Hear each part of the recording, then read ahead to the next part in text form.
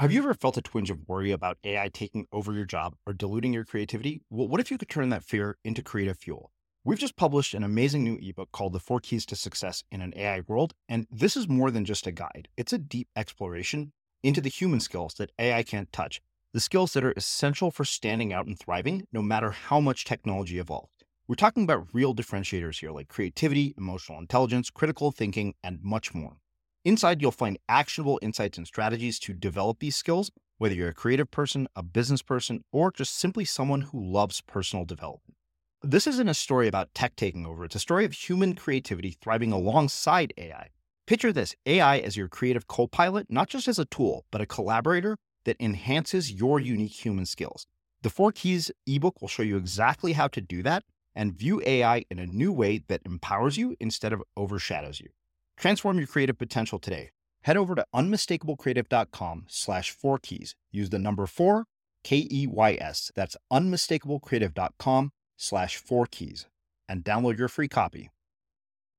So the reality is that, you can make a good decision and then the world can act badly as a consequence of that, right? So things can happen. So think about something like, I don't know what, poker, right? In poker, you can play the best hand you can and somebody else has a better hand or something else happened. Or you can say you made a really good decision to buy a home and then some crisis happened or a hurricane came and so on. So we need to separate our decisions from their outcome.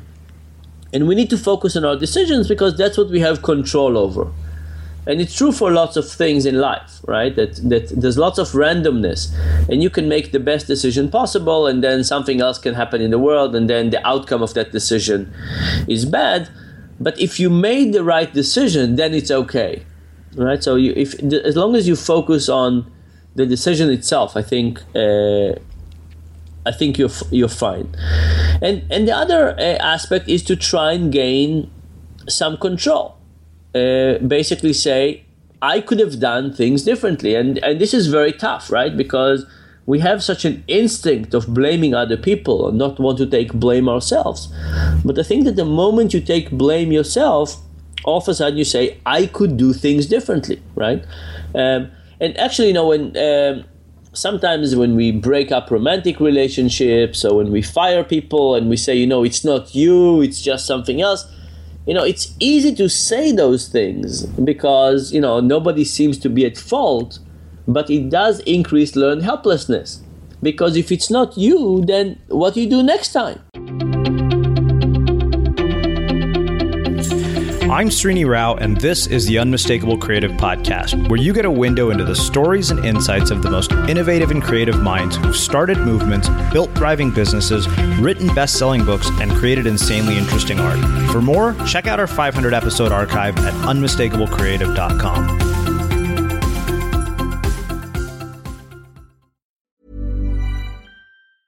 When you're ready to pop the question, the last thing you want to do is second-guess the ring. At BlueNile.com, you can design a one-of-a-kind ring with the ease and convenience of shopping online. Choose your diamond and setting. When you find the one, you'll get it delivered right to your door. Go to BlueNile.com and use promo code LISTEN to get $50 off your purchase of $500 or more. That's code LISTEN at BlueNile.com for $50 off your purchase. BlueNile.com, code LISTEN. Burrow's furniture is built for the way you live. From ensuring easy assembly and disassembly to honoring highly requested new colors for their award-winning seating, they always have their customers in mind. Their modular seating is made out of durable materials to last and grow with you. And with Burrow, you always get fast, free shipping. Get up to 60% off during Burrow's Memorial Day sale at burrow.com/ACAST. That's burrow.com/ACAST. burrow.com/ACAST. Hey there, it's Michelle Norris. I'm host of a podcast called Your Mama's Kitchen. When I travel, I'm usually looking for a way to find a taste of home when I'm not at home. And one of the things I love to do when I am at home is entertain. And Airbnb allows me to do that. When I was in California recently, I rented a house that had a great kitchen. And when we were sitting around the table, we're all thinking, we're in someone else's house. Someone could be in all of our homes as well. If you have a home, but you're not always at home, you have an Airbnb. Your home might be worth more than you think. Find out how much at airbnb.com stripe.com/host. A lot can happen in the next 3 years. Like a chatbot may be your new best friend. But what won't change? Needing health insurance. United Healthcare Tri-Term Medical Plans are available for these changing times. Underwritten by Golden Rule Insurance Company, they offer budget-friendly, flexible coverage for people who are in between jobs or missed open enrollment. The plans last nearly 3 years in some states, with access to a nationwide network of doctors and hospitals. So for whatever tomorrow brings, United Healthcare Tri-Term Medical Plans may be for you. Learn more at uh1.com. Hey, it's Ryan Reynolds, and I'm here with Keith, co-star of my upcoming film, If, only in theaters May 17th. Do you want to tell people the big news? All right, I'll do it. Sign up now and you'll get unlimited for $15 a month and 6 months of Paramount Plus Essential Plan on us. MintMobile.com/switch. Upfront payment of $45 equivalent to $15 per month. Unlimited over 40 gigabytes per month. Face lower speeds. Videos at 480p. Active Mint customers by 531.24 get 6 months of Paramount Plus Essential Plan. Auto renews after 6 months. Offer ends May 31st, 2024. Separate Paramount Plus registration required. Terms and conditions apply if rated PG. As creators, we're always on the move. Whether it's a live podcast event, a pop-up shop, or a workshop, we're constantly interacting with community, and that's where Tap to Pay on iPhone and Stripe comes in. Imagine this. You're at a live event, a listener loves your merch, or a participant wants to sign up for your course on the spot. With Tap to Pay on iPhone and Stripe, you can accept their payments right there and then, right from your iPhone, so there's no extra hardware or no delays. Total game changer. It's not just for creators. Any business owner can do this. It's about making transactions smoother and much more personal, growing your business in your way. We've been using Stripe for our products and courses for a long time, and now with Tap to Pay on iPhone, you can take your business to the next level too. So visit stripe.com/tapiphone to learn more. Remember, folks, with Tap to Pay on iPhone and Stripe, your business is always at your fingertips. Dan, welcome to The Unmistakable Creative. Thanks so much for taking the time to join us. My pleasure. Yeah. So, I've come across your work in numerous ways over the last several years. I mean, you and I have had a chat before for another podcast that I produce on a freelance basis. I mean, you've written some amazing books, and now you've started this incredible company with an app that I'm a huge fan of, which we'll talk about. But can you tell us a bit about your background, your journey, your story, and how that has led you to all the work that you've done in the world and what you're up to today? I'm guessing we don't have a few days to talk about this. But very quickly, what happened to me was that I got badly burned when I was 18, and I spent about 3 years in hospital. And hospitals are a place where you could observe lots and lots of irrational behaviors. And I had lots of struggles in hospital. I mean, there was the pain, the bandages, different procedures, all kinds of things. And I actually started reading academic literature at that time, mostly initially about burns and healing. And I had some ideas for my physicians. I proposed some new procedures. But at the end of this period, actually even before the end, I decided I want to be a doctor. And I decided I want to be a doctor because I thought there were lots of things that they were doing wrong that I think should have been done better. And I went into interviewing to medical school, and they basically disqualified me. So my hands are very badly burned. I have a hard time holding almost anything. I have a hard time holding a pencil. I have a hard time typing. So they say I could never really examine a patient, and I could never hold a scalpel, which, examine a patient, I'm not so sure. Holding a scalpel for sure. I should not risk anybody's life like this. And they basically wouldn't let me be a physician. But I still had this idea that I wanted to fix things in hospitals. I didn't know how to do it, and I abandoned the idea for a while. And I started studying at the university.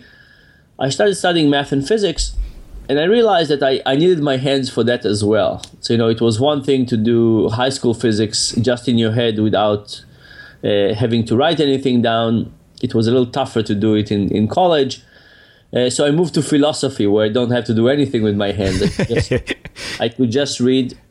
And it turns out that I didn't like philosophy so much. I didn't like it because I didn't find anything practical about it. And I still had this desire to fix things. And at the same time, I took a class in physiology of the brain from a guy called Hanan Frank. And Hanan grew up in the Netherlands, and he came to Israel as a new immigrant, and he joined the army and he went over a landmine, and he lost both of his legs.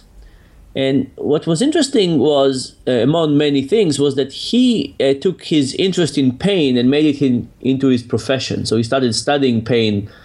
And I had a lot of experience with pain as well. And I would come and talk to him about our mutual experience. And we would say things, hey, we've actually stopped taking Novocaine when we go to the dentist. Is this also happening to you? And he would say yes. And we were wondering, are we just becoming addicted to pain, or is there something else in there? And we started doing experiments on pain together, kind of sharing our experience with pain and doing some experiments together. And the other thing was amazing about Hanan was that every time I had a theory about something, rather than saying yes or no, or here's a paper, or here is, something you need to do, he would say, tell me, how would you find out whether this is true or not? So, for example, in one class, we talked about epilepsy, and I had a theory about the development of epilepsy, and he asked me how I would go about it, and I came up with a very complex procedure. It was a procedure to create epilepsy but block it in a particular part of the spinal cord, and I basically came up with an animal model. I would say, okay, I can implant a catheter in the rat's spinal cord, and I can create an epileptic seizure in their brain, but I could reduce it in the spinal cord. And he said, go for it, try it out. And, that's where I started operating on rats, and I discovered that really my hands were terrible. I actually killed way too many rats compared to what I should. So it was a really good decision. I didn't become a physician. And at the end of this experience, it turns out my theory was wrong. But nevertheless, this idea that if you have an idea, you could just test it was so wonderful and refreshing. And I started working more and more in that direction.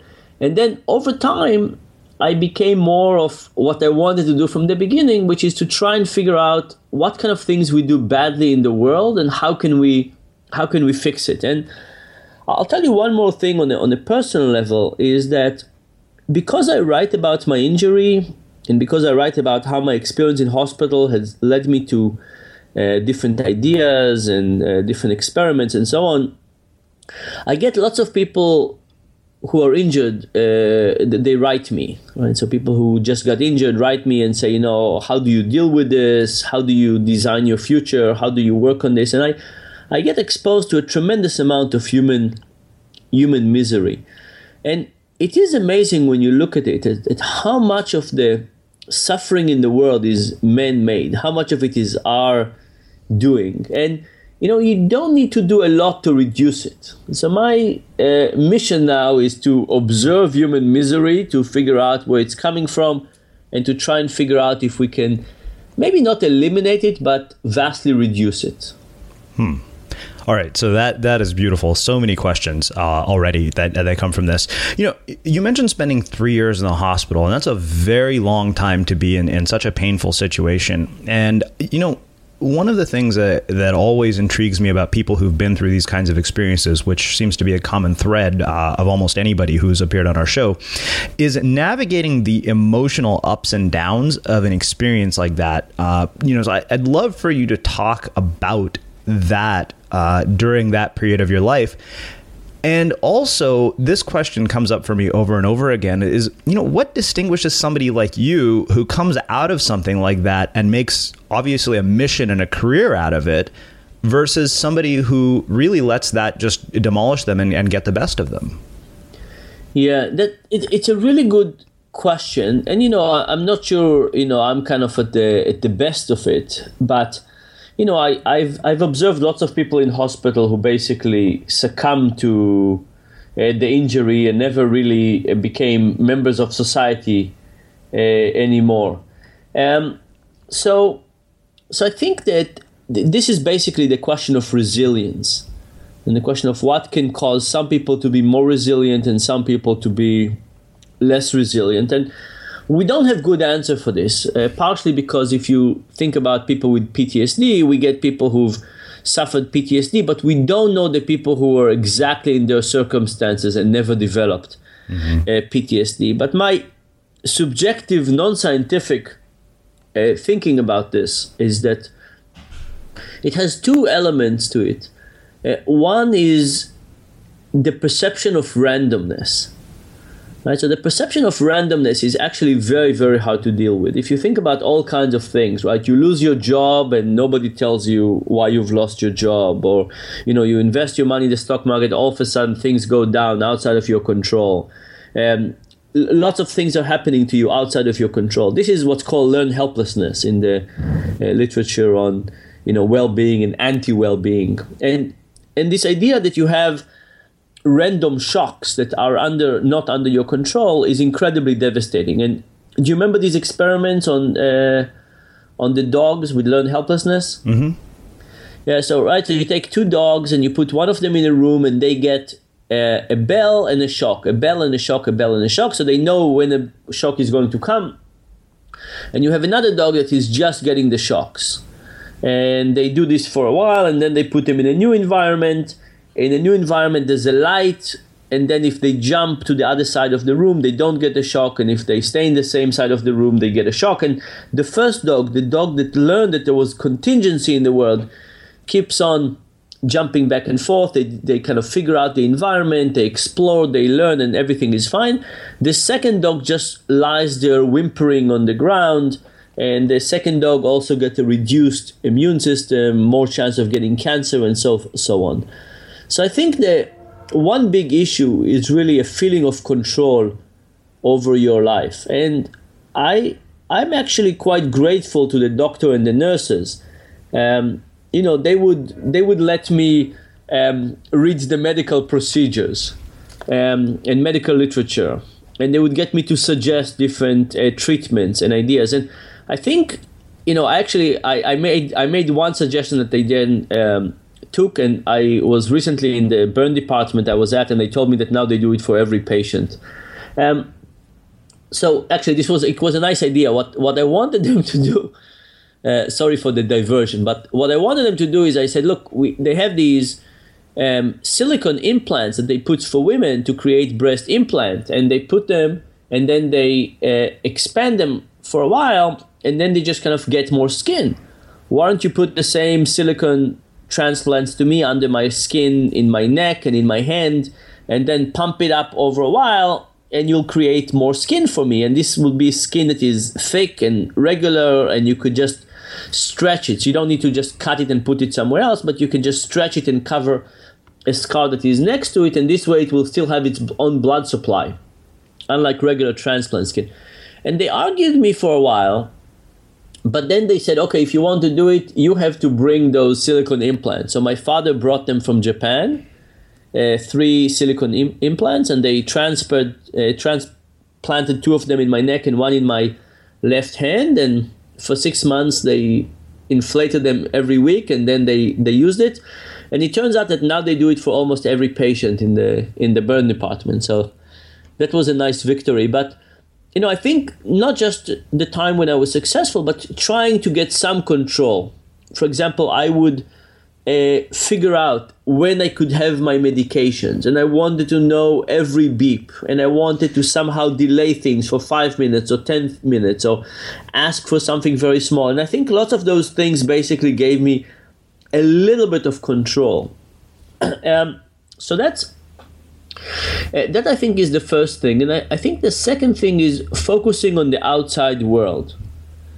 So this, of course, was not in the beginning, right? In the beginning, I was just focusing on pain. There's a phrase called pain people. And pain people, it means that when you experience dramatic pain, it's very hard for you to think about anything but the pain. You're fully consumed by pain.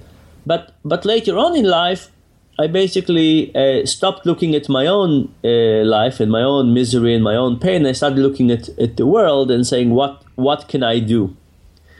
And sometimes I would make these funny calculations. Like I remember driving around and trying to figure out how much did the healthcare system invest in me, or spend, or wasted on me, however you want to think about it, and figure out what's my debt to society and how long will it take me to pay it back.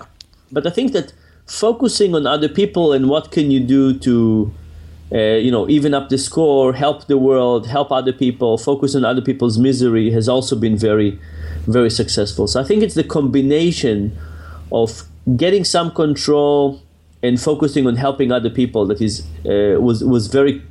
was crucial for my own psychological recovery. So even more questions come from this. So you mentioned this idea of learned helplessness, and I'm curious, one, how can we overcome learned helplessness if it's become, part of who we are? How can we, on a day-to-day basis, put these sort of control mechanisms into our life, even when there are things that are going to happen that we don't want, that are not enjoyable, inevitable, and completely out of our control? And then, sort of a third question around that is around the relativity of suffering when it comes to experiences. I mean, you went through something incredibly painful, and I can't even fathom, something as my hands being burned. Going through that sounds so traumatizing, and yet I can have an experience that's nowhere as near as intense and still be consumed by the suffering of whatever that experience is. So I'm curious, how you deal with that sort of relativity of it all. I know those are a lot of questions in one. Yeah. So first of all, let's talk about learned helplessness. I think it's a huge issue, and I don't have a good answer for you, but I have two mediocre answers. The first one is that we need to focus on our behavior rather than the outcome. So the reality is that you can make a good decision and then the world can act badly as a consequence of that, right? So things can happen. So think about something like, I don't know what, poker, right? In poker, you can play the best hand you can and somebody else has a better hand, or something else happened. Or you can say you made a really good decision to buy a home and then some crisis happened or a hurricane came and so on. So we need to separate our decisions from their outcome. And we need to focus on our decisions because that's what we have control over.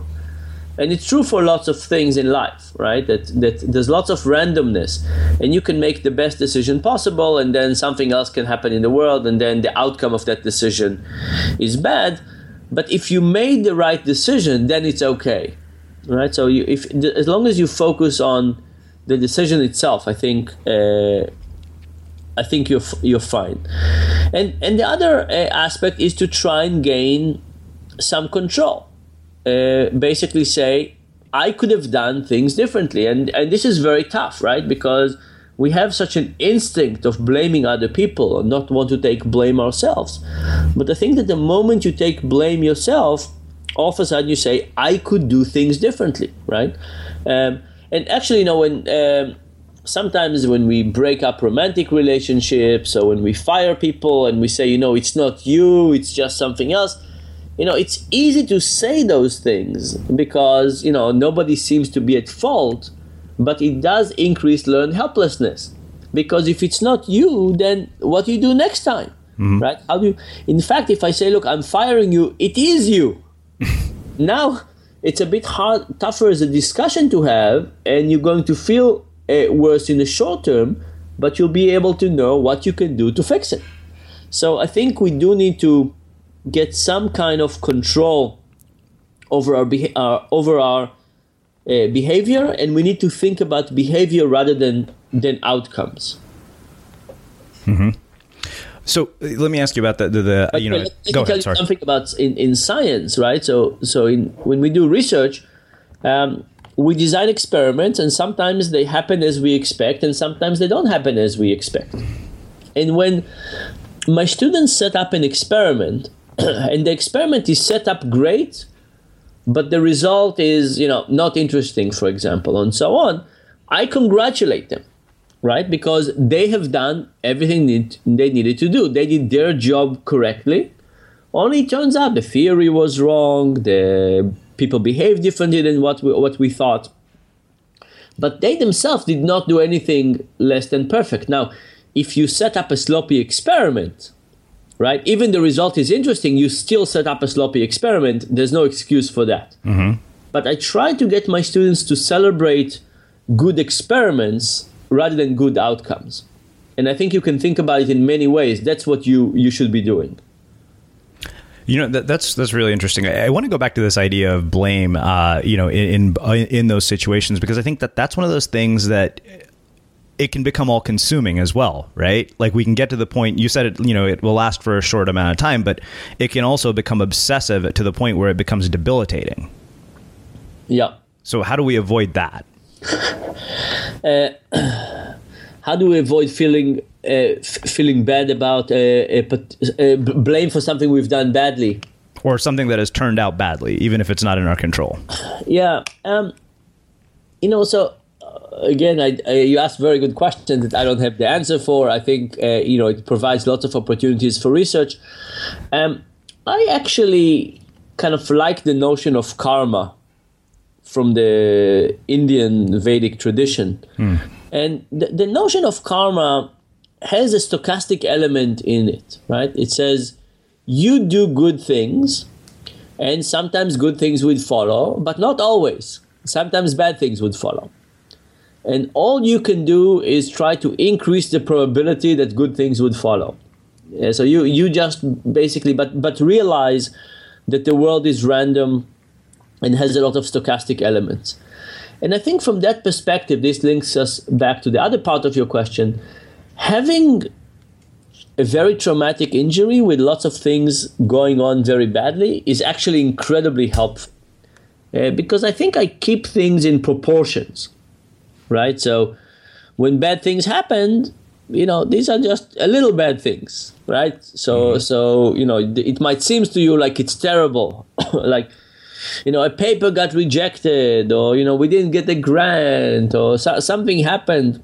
In the big realm of the world, these are small potatoes, no need to worry about it too much. So I think worrying about what we do, trying to do things the right way, not worrying too much about the outcome, and also keeping up the perspective of what's really important and what's not, all of those are at least helpful in my own life. So, let me ask you this. This actually takes me back to a conversation I had with Dave Logan, who you may be familiar with, who wrote a book called Tribal Leadership and another one called 3 Laws of Performance, which I've been digging into. And I'm really curious, from your perspective as somebody who is a behavioral scientist and does the work that you do, how does language and the way we use words play a role in all of this and shape our experience based on your own sort of research and experience? Yeah, so I'm a big fan of using language to shape experience, and it's useful in many, many ways. And partially the idea is that as we experience things, they're fleeting unless we have some tags to connect them. And one way to think about it is that experience has the period before the experience, the period during the experience, and the period after the experience. So think about something like vacation. You might plan your vacation for 3 months. You might go on vacation for a week.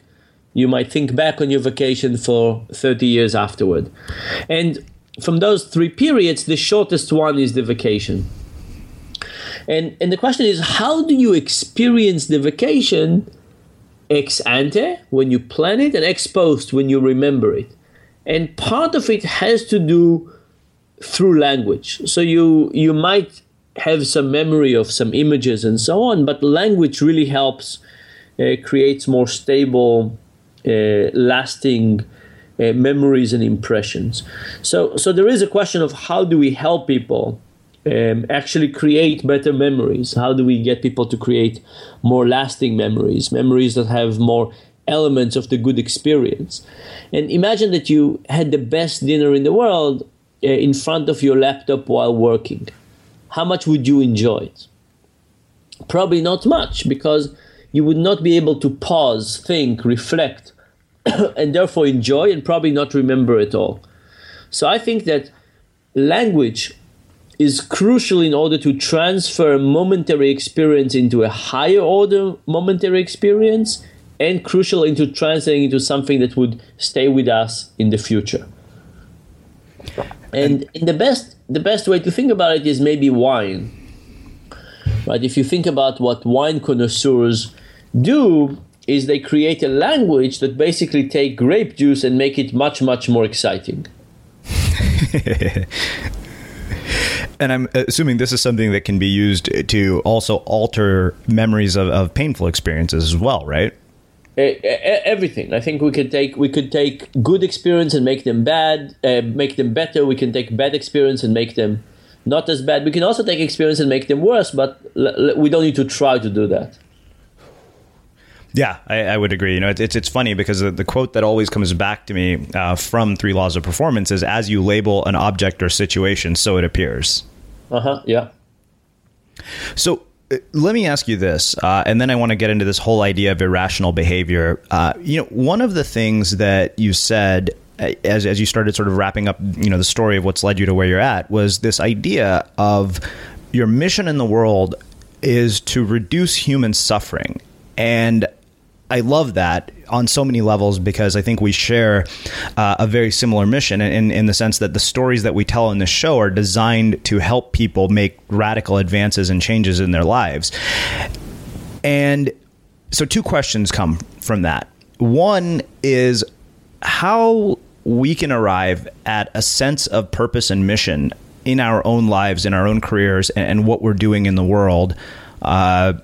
And then I really want to start digging into this idea of how we reduce human suffering in a very practical manner.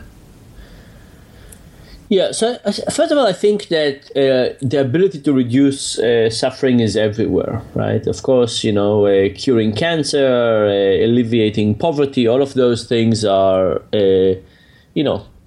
obvious.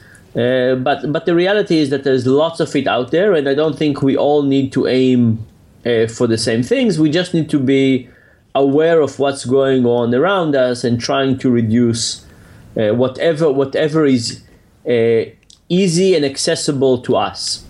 So, people think about the poverty in Africa, which of course is just terrible. The amount of poverty in the US is also quite terrible. The quality of our education. I mean, there's just lots of things that are incredibly difficult and sad. So I think that doing a little bit to help is actually surprisingly easy, just because there's so much suffering to go around. So that I think is the first one. It's not that difficult. It's not that difficult to do. The way I approach it personally is kind of in 2 levels. The first level is people who write me. So people write me with specific questions and challenges, and I try to help them specifically. The second one is to basically look around the world and think about opportunities for intervening. So a couple of years ago, for example, I met a group of non-for-profit who are doing all kinds of work around nutrition in Africa. So these are people who are designing very nice new foods to feed kids, micronutrients, more healthy, and so on. Only it turns out that the mothers are not very excited to give it to their kids. So the food exists. It's better for the kids, but there's something about the social system that doesn't allow it. Well, it turns out that my particular expertise is trying to understand human barriers for good behavior. So I plugged in with them and I'm trying to help them. Or, for example, about a year ago, we did, I live in Durham, North Carolina. So we did a day to local organizations that help the poor with money issues. Community banks, organizations that help with tax preparation, all kinds of other financial organizations. And we said, let's spend a day teaching you about the psychology of money. At the end of the day, we said, look, if you want to work with us, let us know. Tell us what is the problem you want help with, and whether you have some manpower to dedicate to this. And we picked a few organizations, and we are helping them out. So we've gone to their institutions, we visited them, we try to understand what are the barriers, we make some suggestions. So, in my case, it's social science. So I basically say, let me find the organizations that need some social science help, and see if I could help them do something better. And it's incredibly rewarding because especially if you, in my case, especially when I go to institutions, it's tough. It takes a long time. Institutions are bureaucratical and so on. But the moment you get them to do something different, it affects lots and lots of people. And that's very rewarding. Here's a cool fact. A crocodile can't stick out its tongue. Another cool fact, you can get short-term health insurance for a month or just under a year in some states.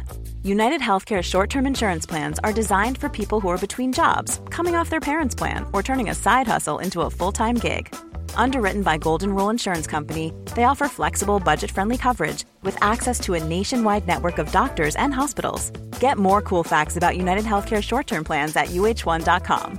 If you thought the only way to get a more defined jawline with natural-looking results was through surgery, think again. Juvederm Volux XC is a non-surgical injectable gel filler that improves moderate to severe loss of jawline definition and can help you achieve natural-looking results with little downtime. Even better, this improved definition lasts up to 1 year with optimal treatment. No maintenance required. Improve jawline definition for a smooth, sculpted look with Juvederm Volux XC. For important safety information and to find a licensed specialist, visit Juvederm.com. That's JUVEDERM.com. Not for people with severe allergic reactions, allergies to lidocaine, or the proteins used in Juvederm. Common side effects include injection site redness, swelling, pain, tenderness, firmness, lumps, bumps, bruising, discoloration, or itching. There's a risk of unintentional injection into a blood vessel, which can cause vision abnormalities, blindness, stroke, temporary scabs, or scarring. Talk to a licensed specialist to find out if it's right for you. This is Paige, the co-host of Giggly Squad, and I want to tell you about a company that I've been loving, Olive & June. Olive & June gives you everything that you need for a salon-quality manicure in one box. And if you break it down, it really comes out to $2 a manicure, which is absolutely insane. It's also so easy to get salon-worthy nails at home with Olive & June. The difference between how your nails used to look when you did them yourself and now with the Mani system is a complete game changer. The best thing about Olive & June, too, is it's a quick dry. Dries in about 1 minute, lasts for 5 days, and full coverage in up to 1 to 2 coats. Visit oliveandjune.com/perfectmani20 for 20% off your first system. That's oliveandjune.com/perfectmani20 for 20% off your first system. Here's a cool fact. A crocodile can't stick out its tongue. Another cool fact, you can get short-term health insurance for a month or just under a year in some states. United Healthcare short-term insurance plans are designed for people who are between jobs, coming off their parents' plan, or turning a side hustle into a full-time gig. Underwritten by Golden Rule Insurance Company, they offer flexible, budget-friendly coverage with access to a nationwide network of doctors and hospitals. Get more cool facts about United Healthcare short-term plans at uh1.com. Everyone knows therapy is great for solving problems, but getting therapy has its own problems too, like finding the right therapist, fitting into their schedule, and of course, the cost. Well, BetterHelp can solve those problems. It's totally online and built around your schedule. It's surprisingly affordable too. Connect with a credentialed therapist by phone, video, or online chat, all from the comfort of your home. Visit BetterHelp.com to learn more and save 10% on your first month. That's BetterHelp, H-E-L-P. Since 2013, Bombas has donated over 100 million socks, underwear, and T-shirts to those facing homelessness. If we counted those on air, this ad would last over 1,157 days. But if we counted the time it takes to make a donation possible, it would take just a few clicks. Because every time you make a purchase, Bombas donates an item to someone who needs it. Go to bombas.com/ACAST and use code ACAST for 20% off your first purchase. That's bombas.com/ACAST, code ACAST. You know, it sounds to me like a big part of reducing suffering is about taking our focus and shifting it from being one that's internal and about ourselves and shifting it to one that becomes about other people. Yeah. So have you read this? There's a wonderful book called Happy Money. Mm-hmm. It's funny. It's sitting on my desk as we speak. Okay. So Mike and Liz are two good friends. I worked with both of them. With Mike, I worked a lot. And it's an amazing book that basically tells you that the moment you start giving money away or giving things away to other people, our happiness increases beyond the level that we ourselves would anticipate. And it really is incredible. But at the same time, there is some incredible misery out there in the world. So I'll give you an example of something that we're doing right now, and we'll give you a sample. So there's a slum in Kenya called Kibera. It's a really terrible place. The sewage is running in the street. These are mud huts. There's no running water. Really very tough. And people live there on about $10 a week. And we are trying to get them to save a little bit of money. And why? Because if you're very poor and you don't have any money and something goes wrong, things start deteriorating very quickly. So imagine that you're living hand to mouth, and one day your goat is sick, and your goat gave you 20% of your income, and now your goat is sick, and now you need to make up the income. So you borrow at 10% a week. And you do this for a few weeks, and then at the end of these few weeks, the goat is fine. But you know what? Now you owe 4 weeks of worth of money plus the interest, and it's really hard to get out of this. So in those cases, it's incredibly important to get people to save a little bit of money. And if they save a little bit of money, then they could have money for rainy days. Now, what is the problem with this saving is that if the saving is accessible, people would just use it, right? Every day you could buy better food, you could buy a little bit more kerosene for your light, you could buy a bit more water. I mean, there's all kinds of things you could do if you had a bit more money. So we created a system in which people could put money in very easily, but would have a hard time taking the money out. So that was the first principle of this system. And the second one was that we tried to convince them to put money in different approaches. So, for example, some of them, we reminded them every week that it would be a good idea to save some money. Some of them, we said it would be a good idea, and we send them a text message from their kids. So now their kids were, as if the kids were telling them this is a good idea. Some of them, we gave them 10% match. So we said, if you save up to 100 shillings, we'll give you 10% of it. Some people we matched them up to 20%. Some people we did what's called pre-matching. We put the money first into their account, and we said, if you save up to 100 shillings, you can keep these 10%. If you spend up to 100 shillings, you can keep these 20%. And if you don't, we'll take it back. But the last thing we did, which turned out to be the most interesting, was we created a coin. And this coin was gold color, but we told them it was not gold, so nobody was confused. And we told them that we asked them to take the coin and put it with the rest of the valuable things at their home. And we asked them every week to scratch the coin one way if they saved, and to scratch it a different way if they didn't save. And the coin had kind of the numbers of the week on it, so they could know which week to scratch how. And it turns out that this coin led to this coin led to twice as much saving compared to the 20% matching. It was by far the best approach. Now, how come? I'll take you a step back. There's one of my favorite papers ever is a paper that they opened college savings account randomly to kids when they were born. And by the time these kids were 4 years old, they had slightly higher social and mental skills. How come? Do the kids know they're going to college? Of course not, but the parents knew. And because the parents knew the kids were going to college, they treated them slightly better. And then the kids actually had better skills. The same thing happened with the coin. The moment you have this coin, you basically change the discussion in the household around savings. Before that, the discussion was just about spending. But now that you had this coin, it was both about spending and about saving.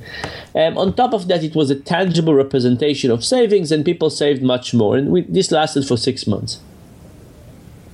for the 6 months of the experiment. We haven't observed it afterward.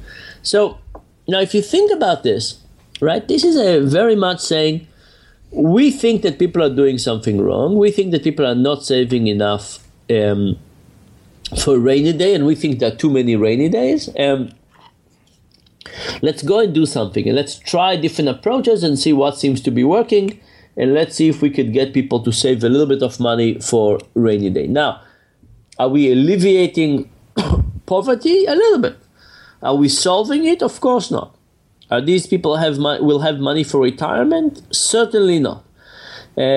But are we going to be able to reduce some deterioration of poverty? I think the answer is yes. So those are the kind of things I'm trying to do. I'm trying to figure out what are the interventions we can make to make people's lives slightly better. And I realize that big solutions are not going to come of it, but I'm hoping that small solutions and small improvements are actually easy to achieve. So that takes me to a question of how we might take some of the lessons from this sort of a study and apply some of these interventions into our own lives. So I think, it depends on what the interventions are and what areas of life, but I think in lots of things. So look, the coin idea goes back to what you mentioned earlier about language and attention, right? It basically means that things, objectives that are present in your life and you pay attention to them are likely to get achieved, and things that are out of sight, out of mind are going to go by the wayside. So now the question is, how do you take the things that are important to you and make them more central into your life? And before we started the podcast, we talked a little bit about timefall, and I think that's one way to view our calendar, right? So imagine that you have a calendar, and imagine that you say, okay, there are some things that get represented on this calendar and some things that don't. So on the regular calendar, the things that get represented are meetings with other people. The things that don't get represented are things like something that will take you 30 hours or 100 hours. Exercising, you mentioned meditation. The things that don't get represented are calling your mother. So what happened is that the moment you have a way to represent things easily, like meetings, and you don't have a good way to represent something like writing a book or meditating or exercising and so on, the things that are represented are going to be carried out, and the things that are not represented will not get carried out. And as a consequence, your life is going to be full of things that might not be in your fit with your agenda. So the real question is, how do we get the representation of our lives to fit our real objectives? And I think the goal of Timefall, so Timefall, as you mentioned, Timefall is a startup that Yoav Shom, Jacob Banks, and I started working on, and we're trying to basically look at this problem of scheduling, and we're looking at it from the perspective of human waste. So we're saying, look, time is an unbelievably scarce resource. We don't have too much of it. If we waste it, there's no way back. So we want to help people use that to the best possible way. And we don't mean that we should all produce the most amount of widgets, and it's not just about exercising. It's about some work-life balance in a way that makes us both productive and happy. And it's hard to figure out what's the ideal, but it's very easy to figure out that we are right now very far from the ideal. So which direction we need to move is quite clear. And then the question is, how do we want to create a system that represents what people want to achieve in a way that would help people actually achieve those things? And that's basically what we've been trying to do over the last few years. Yeah. So, for those of you guys listening, huge fan of the Timefall. I mean, it's caused some pretty drastic habit changes in me, and we'll link it up in the show notes. But, one of the things I want to go back to is you mentioned sort of having this sense of objectives, of really kind of having a picture of what you want your life to look like.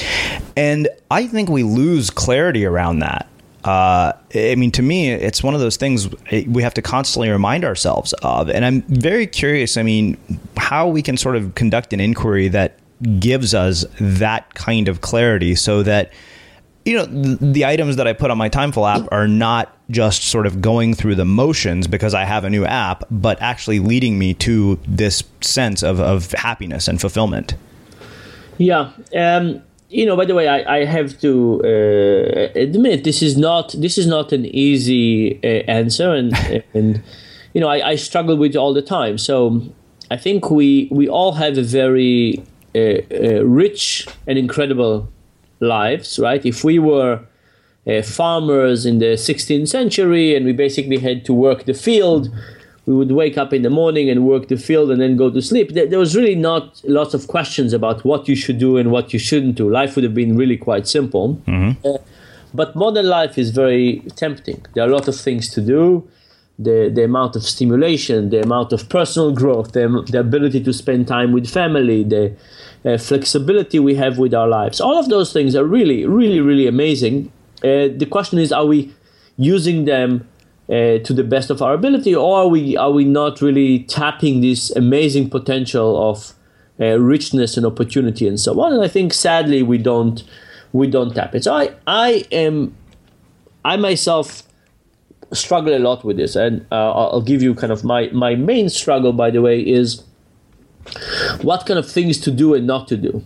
Right? I get about 3 requests a day to appear somewhere, to give a talk, to do a workshop, to help some people. You know, how do I decide what to do and what not to do? If I took everything, I would. First of all, I can't accept even all the invitations I get. But if I accepted all of them, I would basically get nothing else done, and I will never be at home. I will never work with my students, and so on. And how do you define that? Balance is incredibly, incredibly tough. So I don't want to say that I have an answer for this. By the way, personally, I've tried to simplify some of those decisions by having some rules. So one rule I have is that I try not to say no to hospitals. Right? As somebody who was a patient for a long time, I understand the importance of physicians, and I think to myself that if I can help physicians do a little bit better with even a few patients, that's a valuable contribution worth my time. I also don't say no to governments. Every time I get a request from government, I show up, and that's again because I think that governments have potential to create huge impact even with small changes. And finally, I don't say no to anything from a Muslim country. I'm Jewish, I'm Israeli. This is kind of my version of diplomacy. So every time I get an invitation from a Muslim country, I show up, I tell some Jewish jokes, I remind them that we're neighbors, that we're actually very similar, that from a human nature perspective, we're not that different. And that's kind of my version of diplomacy. But despite these 3 rules, there's lots of other things that make it very tough. With Timeful, one of the things we are thinking about is what we call deathbed regret. Right? And the question is, when you are going to be on your deathbed, what are the kind of things that you would regret doing and not doing? Right? When you're in your regular day, it is very easy to do the things that seem urgent but unimportant. Right? Somebody's asking you to do something for them. There's something need to be done quickly. Other things go by the wayside. And it's very easy to think about things on a day-by-day case. I mean, think about something like smoking, right? If you're a smoker and you enjoy smoking, you could wake up every day and say, should I smoke one more cigarette or not? And you would say, well, one more cigarette would give me pleasure. And one more cigarette would certainly not kill me. So let me smoke one more cigarette. And if you thought about life one cigarette at a time, it would always be one cigarette is pleasure and one cigarette would not kill you. And the same thing would go about sacrificing things for family, right? If you say, what should I do now should I do this thing at work that is urgent, or should I go and hang out with my kids? And you could say, well, for this one time, I should probably just do this thing at work because it's so urgent and so on. My kids could wait another day. But then if you keep on doing this decision every day, then it's a very different approach. So we are trying to get people to think about the long-term action, right? So if you were thinking about cigarettes, not one day at a time, but you're thinking about it forever, do you want to be a smoker or do you want not to be a smoker? Or when you want to look back at your life, what do you want to achieve? We think that's a better perspective on what people want, and that's the perspective we should try and help people achieve. So long-term and deathbed regret are the kind of concepts that we are trying to maximize. I love that. Let's do this. Let's shift gears a little bit. I know we're getting close to about an hour here. I want to talk about this idea of irrational behavior, especially because, I had a chance to dig into your book, Predictably Irrational. So talk to us about what you've learned about irrational behavior and how that applies to our lives and what we can take away from that as listeners and then really kind of incorporate into our lives. So going back to the way we started, my interest in irrationality came from hospital, and the first thing I ever studied was the question of how to remove bandages from burn patients. And the question was, should you remove the bandages quickly or slowly?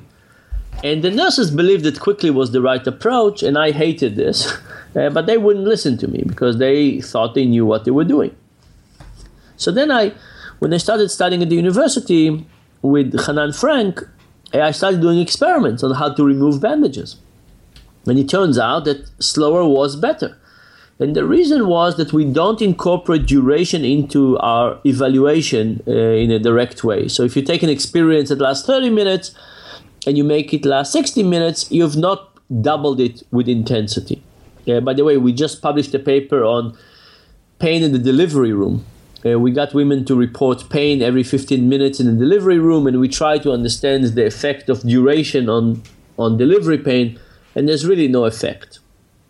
So deliveries that are lasting 12 hours versus 3 hours are not perceived as more painful. They are longer, but they're not perceived as more painful. So then the duration is what people try to minimize, but it turns out what they try to minimize is the intensity. So what the nurses were doing, which is to rip the bandages off quickly, is a very, very bad idea. But if you think about this more generally, it's basically about the fact that sometimes we have intuitions, and the intuitions are not what actually maximize our well-being. Think about the book Happy Money. Right? If I give you some money and I say, or I give you a Starbucks gift card, I say, go and get coffee. Your first instinct is, let me get coffee for myself. That will make me happier. It turns out if you actually give the coffee to somebody else, you would be happier. But we don't understand that. So there are lots of cases in which our intuitions lead us awry. Now, sometimes we understand it, and just at the moment we misbehave. Sometimes we don't understand it completely. There's all kinds of ways in which our intuition mislead us, and also the world is not designed in the world to minimize the damage that we do to ourselves. So think about something as simple as the refrigerator. In the refrigerator, there's this drawer, usually at the bottom of the refrigerator, usually opaque, where they ask you to put all the fruits and vegetables. And as a consequence, almost everybody has rotting fruits and vegetables at the bottom of the refrigerator. It's a shame because they're healthy, they're expensive, and we waste an unbelievable amount of them. If instead we designed the refrigerator such that fruits and vegetables were up front and center, when we open the refrigerator, we would eat more of them, right? And they would not rot and we would not waste as much. Similarly, one of the things we find with time management is that people get to the office, they're basically at their peak performance in the day. Most people are very focused kind of in the morning hours between 8:30 and 11:30. And people waste those hours on email and Facebook. Now, I have nothing against email. I have nothing against Facebook. But if you take your productive hours, the few precious hours in which you kind of really able to produce high quality work, and you use it on something that needs low capacity, it's just a pure waste. Right? So there's a ton of things that we do wrong, and we need to basically create systems that make people behave better. And this is kind of the crucial element, is that I really believe in systems. So, think about something like electronic wallets. Apple just came up with Apple Pay, I think it's called, right? And now you could wave your phone and pay for stuff. What will happen with this system? Well, what would happen will be, my prediction is that people would have an easier time spending. They will lose track of how much they're spending, and basically credit card debt would increase. Instead, we could have created a system in which it would get people to think more carefully about their money. It would basically warn people about overuse. It would provide people with opportunity cost. It will help them reflect on whether this is a good use of money or not. And then people would think better about money and maybe use it less and save more and so on. So I think that when we design a system, we're actually controlling people's behaviors. And there are ways to create better systems and worse systems. And often we don't understand the true functionality of human behavior. And because of that, we're designing systems that are not helping people, but actually hurting them. Wow. That was like a sermon, huh? It was beautiful. That's why I didn't say a word. By the way, I think the same thing works for time management, right? So if you think about what the calendar is doing, in most organizations, it allows other people to hijack your time. So if you have a calendar and other people can schedule things on it, right? Other people don't know your priorities. Other people don't see all the things that are not in your calendar. Other people don't see all the things that you're supposed to be doing. They don't know what's your productive hours and so on. And all of a sudden, you allow other people to hijack your calendar, to take over your time, and of course, reducing our productivity. I think it's a design that is clearly without any understanding of human nature. But if you understood human nature and you basically said, let's take the 2-3 hours and protect them, and let's think about how to get the most out of people and get them to be happy at the end of the day that they've achieved something, you would create a very different system. Wow. I'm not even going to touch it. I'll just leave it at that. So, Dan, I have one final question for you, which is how we end everything here at the Unmistakable Creative. What is it in your mind that makes somebody or something unmistakable?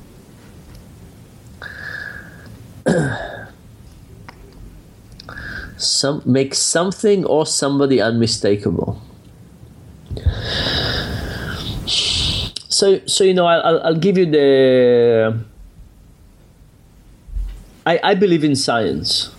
I believe in the end of the day in data.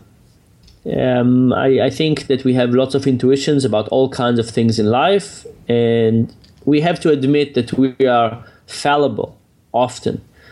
And not only that, but in the realm of social science, the world changes, right? So the world with computers is different than the world without computers. The world with phones is different than the world without phones. And I think our intuitions often fail. So I'll give you one example in which I've failed on. There was a legislation in quite a few states to make texting and driving illegal. And I assumed that this would reduce the incidence of accidents while texting.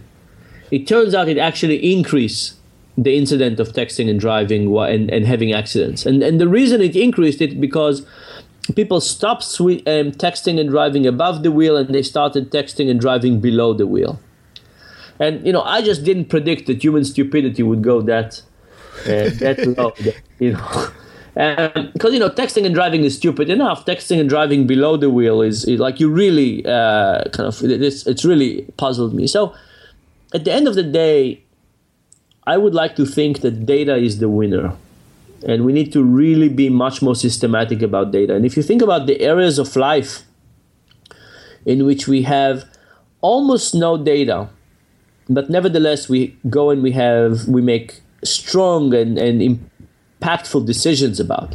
Think about something as a country, right? We're talking about income tax, and should we increase it or decrease it, and what will be the effect on productivity? We don't have much data.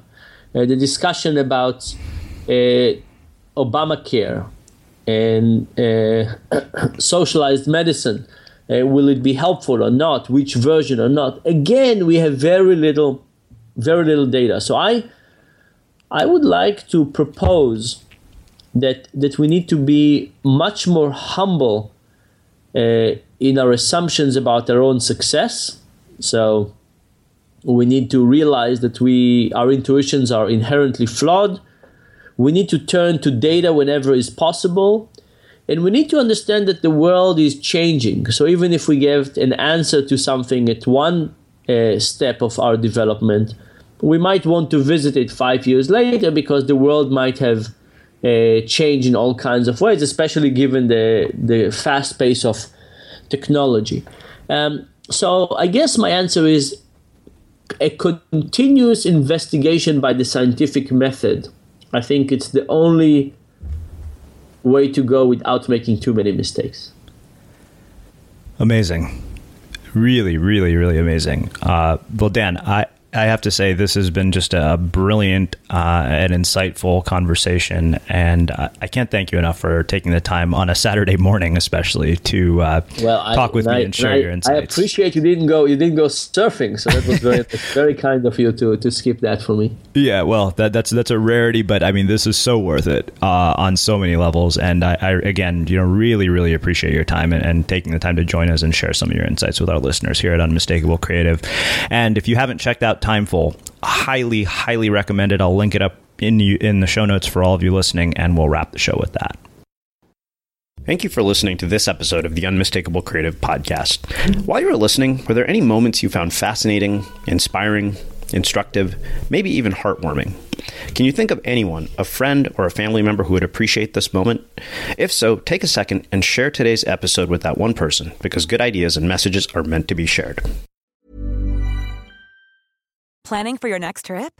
Elevate your travel style with Quince. Quince has all the jet-setting essentials you'll want for your next getaway, like European linen, premium luggage options, buttery soft Italian leather bags, and so much more. And is all priced at 50 to 80% less than similar brands. Plus, Quince only works with factories that use safe and ethical manufacturing practices.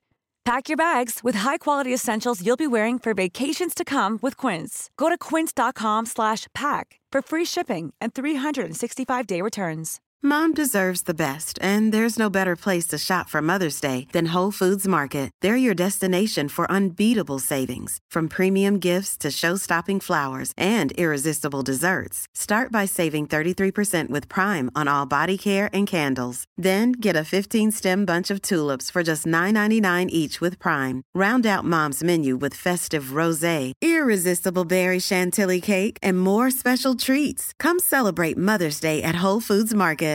Imagine the softest sheets you've ever felt. Now imagine them getting even softer over time. That's what you'll feel with Boll & Branch's organic cotton sheets. In a recent customer survey, 96% replied that Boll & Branch sheets get softer with every wash. Start getting your best night's sleep in these sheets that get softer and softer for years to come. Try their sheets with a 30-night guarantee. Plus, get 15% off your first order at bollandbranch.com. Code BUTTERY. Exclusions apply. See site for details.